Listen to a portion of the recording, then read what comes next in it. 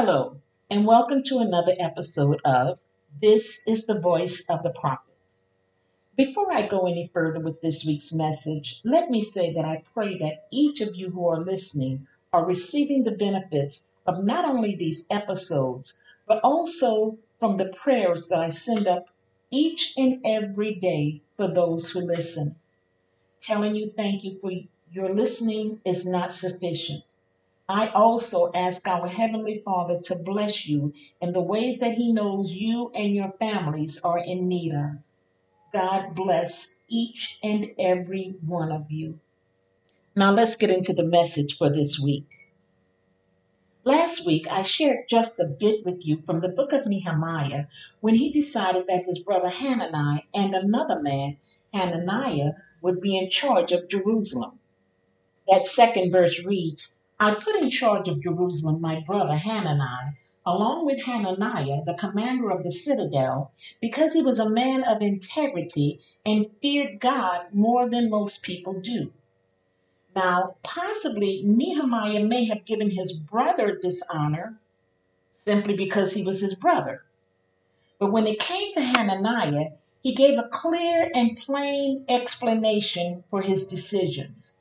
He was very specific in saying the reason he gave such an important and prestigious position to this man was for two particular reasons. One, because he was a man of integrity. Those of you that know me know that I could go on and on about integrity. It's a character trait that everyone should have and walk in, but especially those who are in the body of Christ. Yet, integrity is something that is so lacking among so many. But when it comes to Christians, when that character trait is missing, it not only calls blatant attention to that fact, but it also takes glory from the name of God. Integrity lacking in the body of Christ stands out like a sore thumb, and everyone around is aware of it, Christians and non Christians alike. This is not in reference to past and forgiven sins, but the literal character that those who loudly profess Christianity are presently walking in. But I won't get into that again this week. What I would like to focus on is the second reason Nehemiah chose Hananiah to be in charge. And that reason was because Nehemiah said that he, referring to Hananiah, feared God more than most people do. I must ask the question today, and we should ask ourselves, do we truly fear God? Do we fear Him more than most people do? Do we fear Him as we should with the respect and honor that He deserves?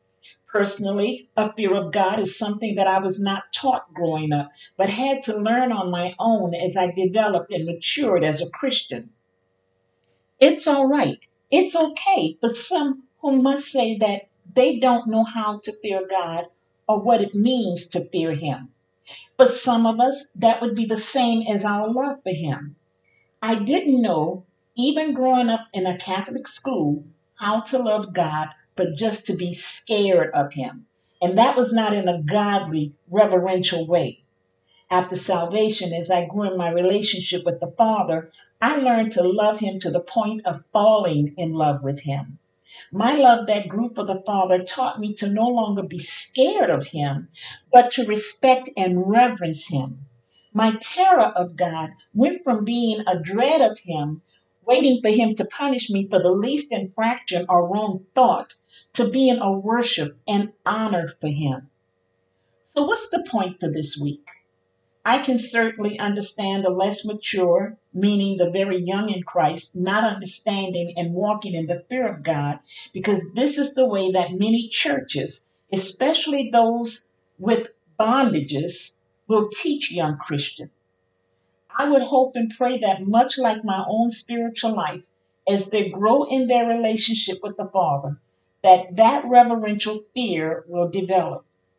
However, my point is, I cannot comprehend how people can say the things they say and do the things they do as mature Christian, as those representing, or I should say, those that want to represent Christianity, meaning those who are at the forefront, those who are facing the national and even international cameras, those who are supposedly mature in the body of Christ. If they truly know, love, and fear God, how can they say the things and live the lives they live at the same time fearing God? How can prophets, pastors, leaders, and all the rest of these people speak the words they speak, trying to give the impression that God said them without the reverence and respect for his name? In 2 Chronicles 18, God was enticing Ahab to go to his death. The godly King Jehoshaphat and the wicked king Ahab were discussing the matter of war with all the false prophets of Ahab, encouraging the two kings to go and take back Ramoth Gilead. Jehoshaphat asked for a prophet of the Lord, and they brought forth Micaiah. However, even when he was told what to say, so that he would be in agreement with what everyone else was saying to Ahab. In the 13th verse it reads, "But Micaiah said, As surely as the Lord lives, I can tell him only what my God says." Micaiah was slapped in the face, thrown into prison, and given only bread and water because of his reply to the two kings, but he would not back down. Obviously, he feared God more than he feared the two kings. He respected and revered God beyond his respect and reverence for the kings. He would only say what God spoke. And with Ahab's death, it was shown and proven that he had truly heard God's voice. Where are our pastors and leaders today who will not back down and only speak what God is saying? I've heard such disregard and disrespect for God from both extremes among Christian leaders. Some will say what they think God wants without ever saying that they prayed, sought God's face, or even have scriptures to back up what they're saying. I must wonder if they do this purposely, knowing that they're lying.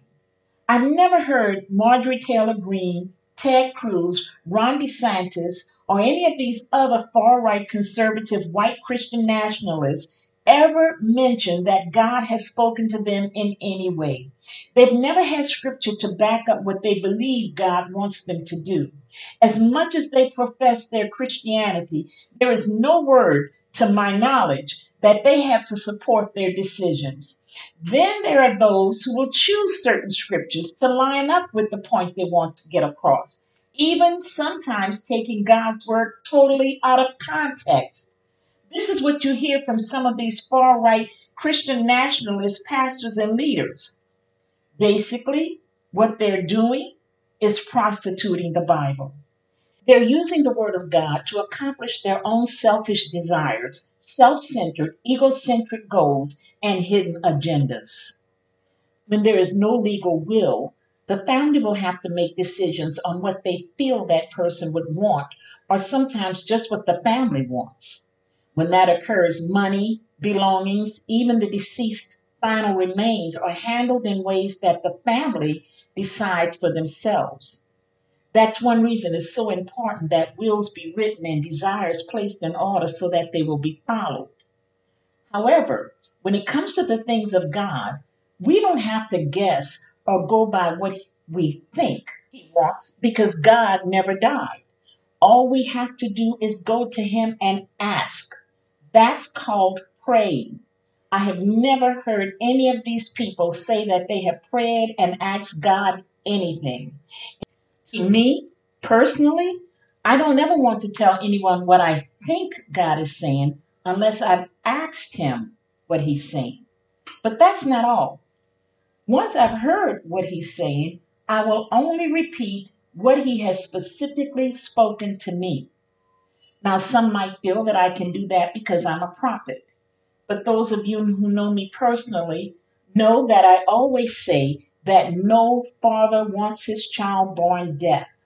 No father does not want his child to hear his voice, and it's no less with our Heavenly Father. Does that line up with his word? Well, in the King James Version of Genesis 3 and 8, it reads, And they heard the voice of the Lord walking in the garden in the cool of the day. And Adam and his wife hid themselves from the presence of the Lord amongst the trees of the garden. In that same chapter, in the 10th verse, it reads, And he said, I heard thy voice in the garden, and I was afraid because I was naked, and I hid myself. It doesn't say that they saw him or felt his presence, because before anything else, they heard him. Adam and Eve heard the voice of God. And the only reason people stop hearing God is because they stop listening to God, which also means they've stopped obeying him. Therefore, if they're not listening or hearing him, then they don't have the right to say what they think he's saying. There are times that individuals might make certain decisions based on what they assume someone may want in their absence. A child may have to decide certain things to do or not do when the parent is not at home with them or when they're alone away from home with friends. But because they truly know their parents, as well as respect and honor them, there are certain things that they will know not to do because they've been taught by their parents the rules and guidelines that they should adhere to. That respect and honor that they have for their parents is called a reverential fear, which is what we should all have for the Father. There is no way people could say the things they say, do the things they do, commit the acts they commit, and still say that they fear God, especially among Christians. Matthew 10:28 reads, Do not be afraid of those who kill the body but cannot kill the soul. Rather be afraid of the one who can destroy both soul and body in hell. Let me say here and now that we must fear God. No, as I said earlier, we should not be scared of him as though he's ready to strike us down the minute we commit some small infraction, but because we love, honor, respect, and submit to him, because we know that we will stand in the judgment before him, because we know that he and he alone can cast our very souls into eternal hell, we must fear and reverence him and him alone. As that 28th verse in Matthew 10 reads, we should not be afraid of those who kill the body but cannot kill the soul. I am not afraid of those who may not agree with me or who took their financial support from me or even those who have stopped inviting me to come and speak from their pulpits. I fear God and God alone. And to each and every person who profess Christianity, whether they be far left or far right conservative white Christian nationalists, with everyone in between, I say to you today, fear God. In Luke 12 and 5, in the Amplified Version, Jesus said to the people, But I will point out to you whom you should fear. Fear the one who, after he has killed, has authority and power to hurl you into hell. Yes, I say to you, stand in great awe of God and fear him. Unfortunately, too many have equated the word fear as to something demonic and don't realize that there's a difference in fearing or being scared of an entity or situation as opposed to fearing God. To fear God is to stand in awe of him and, yes, literally be afraid of his wrath and judgment. While at the same time, when the pure, loving relationship with him is as it should be, that terror of his wrath is not the type that keeps you stressed and emotionally strained. There is an awareness of the possibility of it, but there's the peace in knowing that as long as you're in his will, it's not something that one has to contend with. That's called his forgiving grace and mercy. And yet, God's grace and mercy will only go so far and should never be abused or taken for granted. Again, going back to the relationship between a loving parent and their child. The child knows how far to go, what to do and not do, so that they will not incur not only their parents' anger, but their disappointment and disapproval of their actions. Love doesn't just come from the parent, but the child as well. Therefore, someone who truly loves their parents will do their best to live up to their expectations. When a child is assured of its parents' love, it means that the child doesn't walk around on eggs all day, too afraid to do or say anything that might set the parents' anger off.